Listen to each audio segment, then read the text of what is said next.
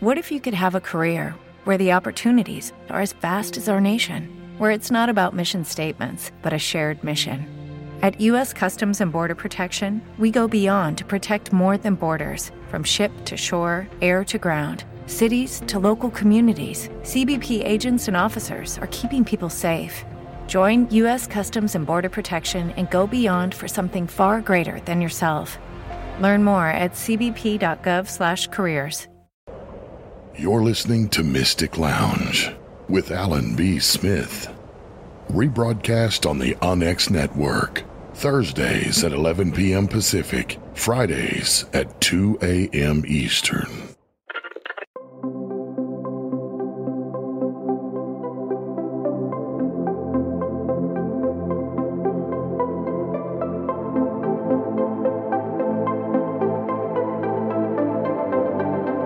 However you are and whenever you are, welcome, good souls. This is Mystic Lounge. Thank you so much for joining us.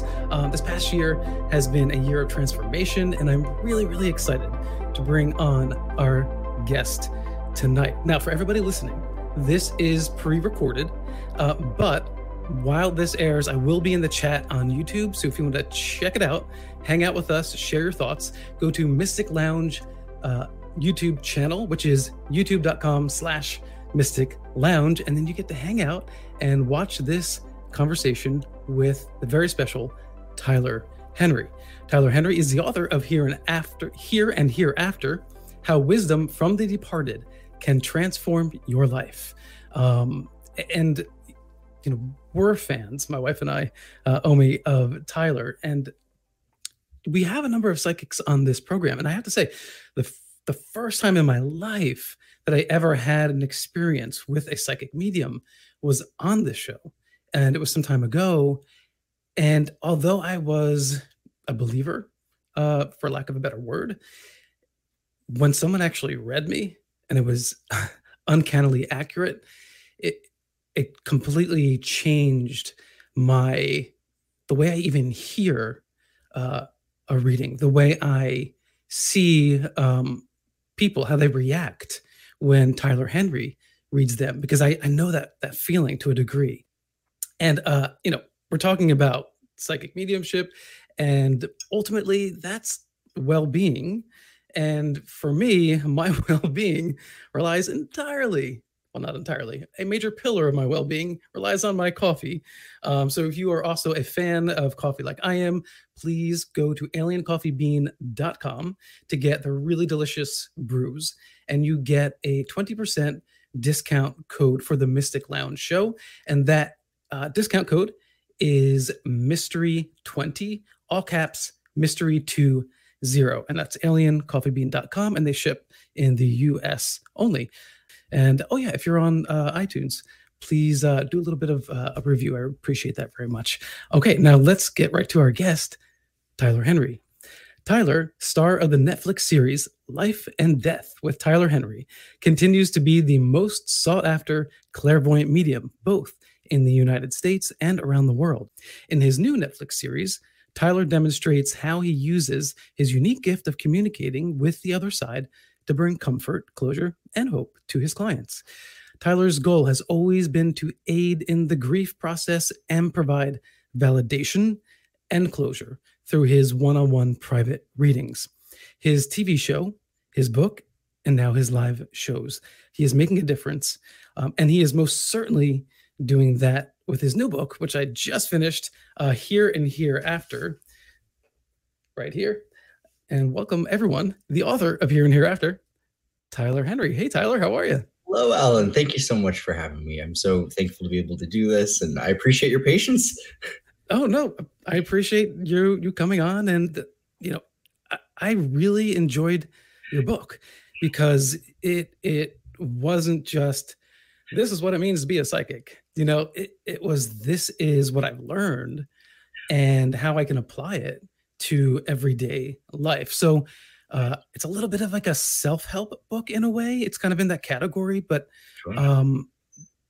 But it offers guidance that you have gleaned. So one of the first things that I want to ask you is, when you are receiving information from the quote unquote other side. Have you ever picked up on there being an other side to the other side? That's a wonderful question. And I've had my own questions about what it means to be a person, personhood in general. We have questions about it as human beings, and I often wonder how that applies on the other side. So I've yet to really surprise me that there are many incarnations. And that's really kind of my belief that whether it's in this realm or the next, we really kind of exist in many forms, all of which are really fundamentally eternal. And that's kind of the common thread behind my belief. Yeah. So how should someone take your advice? So you're getting information from the other side, and it's very personal. I know that, giving advice can be a slippery slope. So how do you navigate that? Because, it's like sometimes there's something that I feel like I should say to someone, and sometimes I feel like that's something that should come from a therapist and someone who's trained. Sure, absolutely. Well, there's certainly a distinction to be made when giving a reading. I view it as a huge responsibility and an opportunity to validate someone's feelings in the here and the now. But, I always say, you can kind of lead a horse to water. You can't make it drink. There's certain areas of discernment that are necessary to use to be able to meet a person with where they're at. And so my belief is a good medium does that in a way that's gentle and diplomatic. And the idea being that the goal is just to move someone forward, to leave someone better than you find them. We think of mediums as being oriented around closure and grief. And while that can sometimes be true, oftentimes it's really just about having your personal experiences and feelings validated by somebody who doesn't know you, somebody who's an outside source. And that feeling of understanding alone can be really transformative in a person's life. Have you had that experience as from another psychic medium? I have. I've seen many now at this point, probably over 200, self-proclaimed psychics. So some were legitimate, others not so much. But I had a really transformative experience when I was a teenager. I met with a woman and she asked me my birth date. And it was completely off the cuff, as these things often are when they're legitimate. And she started rattling out information about me based off of my birthday. And this was in a public setting. And I quietly took her to the space. It was where I was working at the time. And we had a conversation. And she proceeded to make all these predictions about my life that at the time I thought seemed kind of fantastical and ridiculous. But I listened because she had been correct about what she'd initially said. And as my life has panned out and been pretty absurd and in some wonderful ways, I've been able to very much step into those premonitions that she made, which at the time would not have seemed reasonable. In your book, there is a copy of your sketching, or is that scrying? That's a good question. I think it could apply as both, right? Automatic writing, sometimes people think of it as well. It's just a mechanism to kind of turn on. Yeah. Now I'm kind of imagining that somewhere out there, there's someone trying to scan that and crack a code to some major secret of the universe. It's like the Da Vinci's Code. We're going to go to that. Absolutely. Exactly. Still the Declaration of Independence. For the interdimensional. Yes.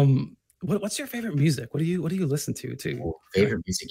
There's something so nostalgic about the past, and not to make this about my work, but I get such an appreciation for times that are no longer here. And so music, I find it hugely cathartic. So many, Billie Holiday, Nina Simone. I mean, we're going way back. I like that kind of music. It's takes me out of kind of the present moment.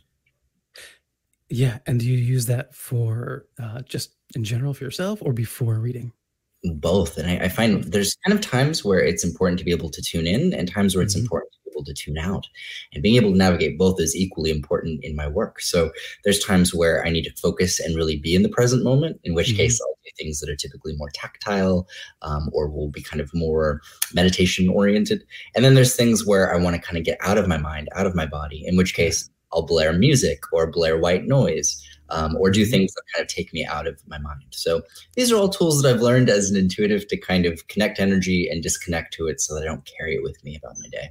Sure. Yeah, it's really important because there are a lot of heavy components to the work that you do emotionally. And one of those things that I feel like has been coming up more and more with emotion and dealing with family and friends and relatives, psychology, is narcissism.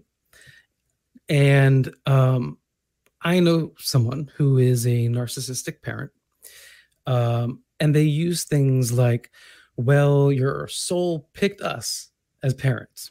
So guilt trip on you. Yep. It's your fault. It's not my fault. When someone's in that kind of a relationship, because you talk about forgiveness in the book, Yeah. how do you, or can you forgive when it's continual, when it's ongoing, and they're not looking for redemption, they're not looking to change? I'm a big believer that we kind of have to often accept the apology we never received. And while that might sound like a nice platitude, I think it has a lot more power than that. I think that in some ways, forgiveness does free us. We think of it as dependent on someone having remorse. I don't think that's necessarily the case. I think we can get to a place of acceptance if we can prioritize that. But when we think of spirituality, it's very important, I think, that people not use it, particularly narcissists, to further their gains. I think we see it even biblically where people will say, honor thy parent, or, respect thy elder, all excuses in various forms to kind of assert control. So it's interesting. Narcissism does often kind of seem to go hand in hand with that subject. Yeah. So then it is a kind of a forgiveness, or is it something a little bit different? It's a good question. I think from my work, I'd say I've seen acceptance as being a huge integral part of what it means to find peace on the other side. So we talk about peace. Are they okay? Are they with loved ones? And I believe certainly consciousness kind of reunites with itself. But my belief with that is that peace is dependent on the acceptance of how they lived and how they died. So if they can find an area of, okay, I see how I did what I did, how it affected others, for better or for worse. And when they can really come to terms with that, I think that's a true resolve that we have to get to in ourselves. And that takes, a process. And in the book, you also mention, you comment on psychedelics, Yes. and I'm sure it's controversial. You've had this conversation before, Yes. but I am a recovering addict, and I've used psychedelics in the past, and I still look at psychedelics and as a benefit for some people, especially those with like PTSD and that sort of thing. But as far as having the mystic experience, do you really think that psychedelics is not quite at the level of having a mystical experience through meditation or other sort of mindfulness? I would say, based on my limited experience with understanding that subject, right, that as somebody who's never done psychedelics, full disclosure, I can only speak on that so much. But I will say this. I have had friends of mine who have viewed it as a shortcut for spirituality. People who maybe didn't have much of a spiritual connection, have never maybe had a natural mystical experience. And to kind of initiate that, they have taken maybe psilocybin or done LSD or DMT or like some of the more heavier ones. So I find that that can sometimes be a little troublesome just in people I know as a replacement for spirituality, but certainly under proper protocol, it has hugely therapeutic benefits. All right. So I guess I'm thinking of Terence McKenna, right? And he refers to the psychedelic experience as like the working class man's, and woman's access to the divine, because you're busy, you're working, you've got responsibilities. So like you said, it's like a quick access to the spiritual realm. And I think there's a lot of benefits. Like it opens up that door of perception. Totally. Where you can begin to see life through a different lens. What for you would define an actual natural, or non-induced mystical experience? Well, it's a great question in the sense also that we talk about altered states of consciousness. And I think to do what I do, I require some altered state of consciousness. So while in one breath I'm saying, maybe let's not try to create a substitute, equally I see the value of kind of doing things to be able to think differently. My personal belief is, anything that we take substance oriented to help alter our minds, we see that even with caffeine, right? So we're all often guilty. I'm a coffee lover. You're a coffee lover. Yeah. We all on some level can relate to that. But, you have no idea how much I love that you mentioned coffee in your book. Exactly. Like, yes! I love it. It actually, honestly, I give better readings when I've had my cup of coffee. So is that not some aspect of an altered state? It kind of, technically. Yeah. Mm-hmm. So, the semantics of it, the definitions of it become very blurry. But Sure. Yeah. I would say something that's unaided by medication would be what I would define as a mystical experience naturally. Would that include, let's say, an encounter with a ghost or a UFO encounter? Would that fall into that category? Absolutely. Mystical experiences are so fascinating how they often apply to ghosts, paranormal poltergeists, UFOs, so wide reaching in often the reports.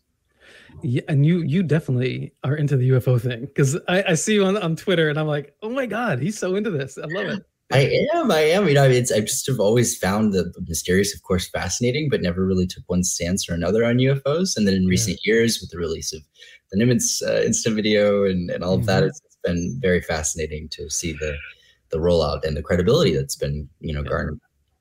Intuition's a central theme of your book.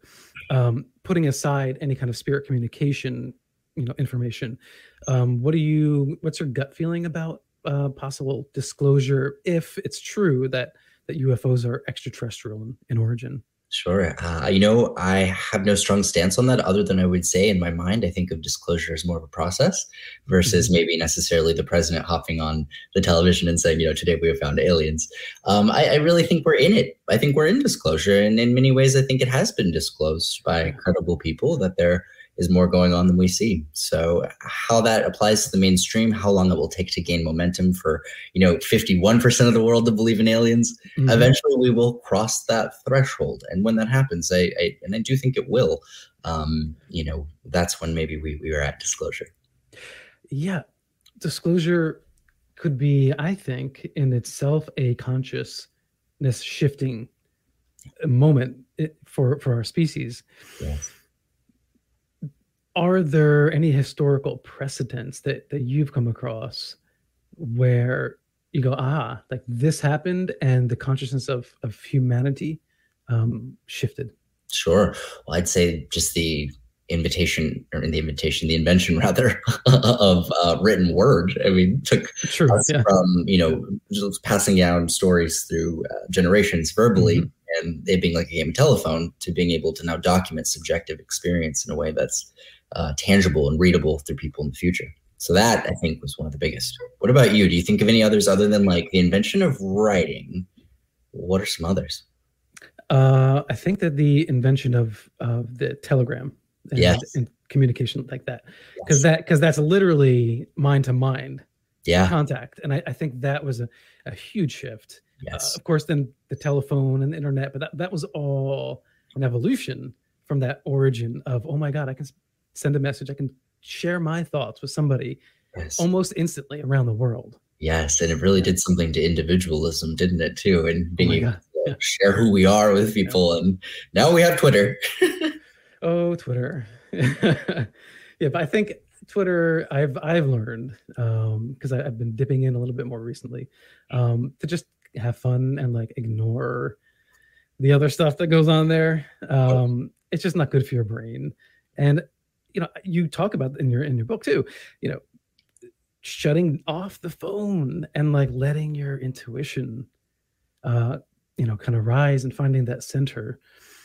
So on that sense, if communication has shifted our consciousness, and I think positively in many ways, is it now suppressing our latent abilities to develop our own intuition in day-to-day life? We have, such an all-time high of access to information at our fingertips and really an all-time high of neglecting ourselves. And so many people, I think, are focused on not being alone mentally. And even when we're alone, they are on their phone. People go to great lengths to not have to really sit with themselves and think too hard and understand. Are you guilty of that? Oh, absolutely. I have times where myself, I'm sitting there. Sometimes it's on my phone. Sometimes I'm reading 2 books at once, and I realize, okay, wait a minute, I'm not doing this for information. I'm doing this to run away from something. There's a fine line between the practices we do to meditate and the practices that we do to kind of distract, and making sure one doesn't become the other. Yeah, and it's easy to convince yourself. I mean, again, as I mentioned, having a background with addiction and depression, you can easily tell yourself a story and convince yourself, because it's so much easier than facing the truth. When you're doing a psychic reading, you're getting essentially, you have like kind of like spirit guides, right? That help you. That's so right. Okay. So you're getting some information. And when you get that sense that, okay, this is going to be really hard for this person to hear, what goes inside your mind? And well, in those moments, I would say, I always liken my job to that of a mailman, in the sense that I'm not writing the letters, right? I'm just kind of delivering the message, whatever that may be. But how I deliver it is my responsibility. I do feel I have a responsibility to be tactful, to be considerate. I was given a show to dealing with celebrities at the age of 19 years old, where I sat with celebrities, over 200 of them, and jumped into their personal lives without often ever recognizing the person, and had to do that in a way that was tactful, in a way that was going to ensure that the person wasn't going to want to slap me, or that their publicist wasn't going to want to slap me. So I ran into, as you can probably imagine, some very... Oh, I can imagine, yeah. I ran for the UN, really, at that. By the end of those seasons, I really learned how to navigate the nuance of how to word things in a way where, even if it might seem general, I know it's specific and they know it's specific, but it's being worded in a way where it's not going to expose anybody or make anyone uncomfortable. And that was always my priority. Are there certain foods that can affect how our intuition works, or how our psychic abilities can function? Such an interesting question, because I've wondered myself. Look, I don't have the healthiest diet. I survive off of pasta and French fries. I kind of eat to live. I don't live to eat. So I'm not a big foodie. But certainly people have reported vegetarian diets. Sometimes people say they feel clearer mentally. Others, say the same about protein diets. So I guess it's just a matter of subjective opinion. Sure. Yeah. All of our bodies, our biochemistries are slightly different. So I could totally imagine that. I would imagine that, certain drugs would be problematic. Have you ever spoken to other psychics who have, had experience with drugs, and what was their takeaway? Was it less? Was their ability muted, enhanced? So it's fascinating. A number of mediums in many in the public eye have spoken about susceptibilities to addiction. Alice Dubois, a very notable medium, has written extensively about her struggles with alcohol and how her ability really affected that. Being able to feel so much is both a blessing and a curse. And for some people, that's just another added layer of suffering, the ability to kind of intuit the feelings of others. So I think she's been extremely courageous in talking about that and bringing awareness to it, because it's something people don't want to discuss, aren't open about. So in my own life, I had a glass of champagne once when I was in Australia. I was still a teenager because it was legal there. And I that was the only time I ever drank. And I just never really felt it to be something I was called to do. I kind of worry that, if I got drunk, I'd become like a mean psychic and start being like, oh, grandma's not proud. And I don't want to do that. So Right. gotta keep me in check. Maybe a television show down the line. Just get me absolutely boozed up and I'll just start pointing at people. I think you just wrote a script for a comedy show. I hope so. Yeah. I'll take 10%. Yes, here. So talk to your agent right now. All of this and we're trying to cover a lot of ground here, but to me, it all comes down to how we deal with our ego, whether it's our spiritual wellness, confrontation with the paranormal and weirdness, confrontation with loss and reality when it really hits us hard. And you talk about ego death in the book, and it's funny because this has come up, quite frequently recently on the program and the people that I've been speaking with. And the way I perceive ego death is not really like a literal, your ego is gone, it disappears. It's like the phoenix. It's like the ego is mutated, right? It's like totally warped. It's like a breaking down of that and getting down to the bone structure, what the DNA of the ego. and then coming back up again. Right. But do you think that the ego death is a literal death? That's so interesting. I love that analogy with the phoenix. I actually agree with that in a large sense. Yeah. I think of it being very complicated. When we think of ego, I just define that as the beliefs we have about ourselves. It's pretty generic, but it could apply in many senses: how we view ourselves, how we view others. The idea being that when we die, right, we kind of get an understanding of the beliefs we held, to a place that gives us an understanding of that ripple effect that in life is very impossible in some ways for us to fully understand. Now, there are certain, moments of extension of compassion where I would say that ripple effect. Even in psychedelics, some people have described feeling a sense of connection with one another, a ripple effect that they didn't have before. So that all certainly applies, but I think it's a kind of process from my experience that I believe we go through when we die. All consciousness, I believe, becomes self-realized, and that self-realization is essentially what I would call ego death. Okay, so you're cool with ego death. I'm cool with ego death. I don't want to obtain it really in life so much. I think I still in some ways need certain belief structures in order to navigate life. There's times where if someone cuts you off in traffic, or you're still going to need to honk your horn.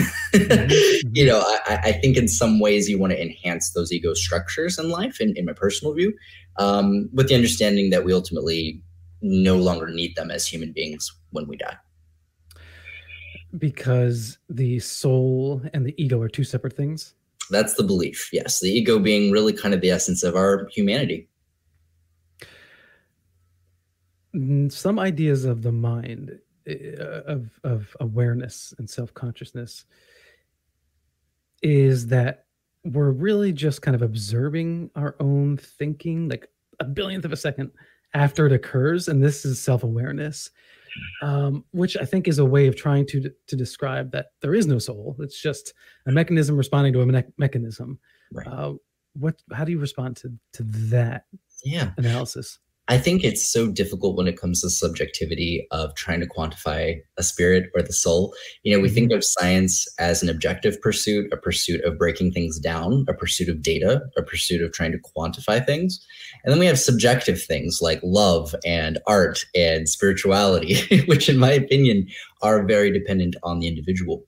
And so when we start trying to apply even, I think, neurobiology, as science naturally would, to the spiritual, it just falls apart, because I believe it really is legitimate, but it's also extremely subjective. So any attempts at pinning it down, I think, become very difficult from a more objective angle. On Mystic Lounge, we talk about ghosts on a fair occasion, and you describe something called what you call psychic residue. And then I'm guessing, is there a difference between psychic residue and actual ghosts or spirits? Yeah, it's really just kind of reframing the age-old idea of residual hauntings. And, I think that there could be a distinction between the energy in a space that's more oriented around maybe previous timelines in the past or even the future, right? And then there's also the idea that certain conscious sentient beings could be present and communicate in a space. And I would view those as two distinctly different things. Mysticism to me seems like it's a commonality between all religion and spiritual practices. Do you think that as a society we're doing a good enough job of collectively getting, the people, the souls, to a mystic state? I think we have a lot of work to do, and this podcast is a great start, right? All right, thanks. All of these voices help move people forward in doing themselves as a soul. But no, certainly, we have a long way to go. I don't want to view that, technology is evil, but it certainly feels like in the way that the world is going, technology seems to be taking us away from our mysticism, or at least distracting us from it. And I hope that there's a world that can be both technologically advanced and, see itself for the being that it is. However, I kind of wonder if those two things don't clash. So it kind of reminds me of the mythology of Atlantis, right? Yes. Like this, it was like this civilization that reached this apex of balance between technology and spirituality. But then they went astray anyway. So exactly. Hopefully if we get there, we can stay there. Tyler, if you can leave us with one thought, any thought that you want, what would it be? I just have to say, in my work, I've done now over 2,000 readings. And the commonality of most of the people sitting in front of me is that either something went unsaid or something went undone, right? And that's the commonality. Whether they believe in it or not really doesn't matter. They're there because something went unsaid, something went undone. If we can live our lives in such a way where we can prevent future regret, I think we can find ourselves in a position where we don't even need a medium, where we, find ourselves in a place of acceptance around how we lived.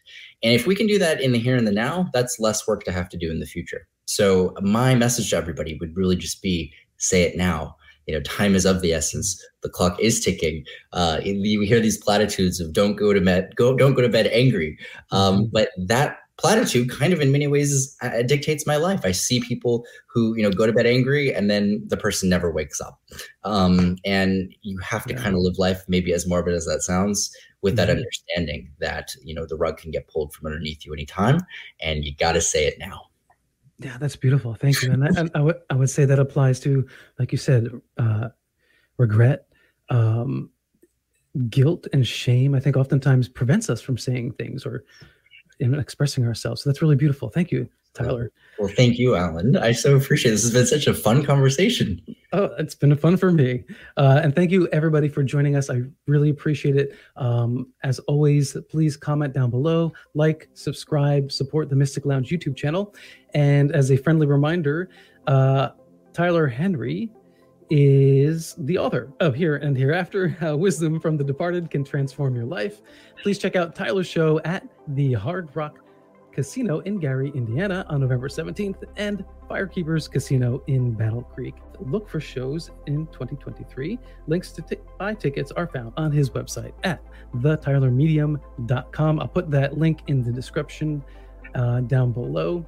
And a special thanks to Race Hobbs and Margie K at the UnX Network. Until next time, everyone, peace and love, and live in the mystery.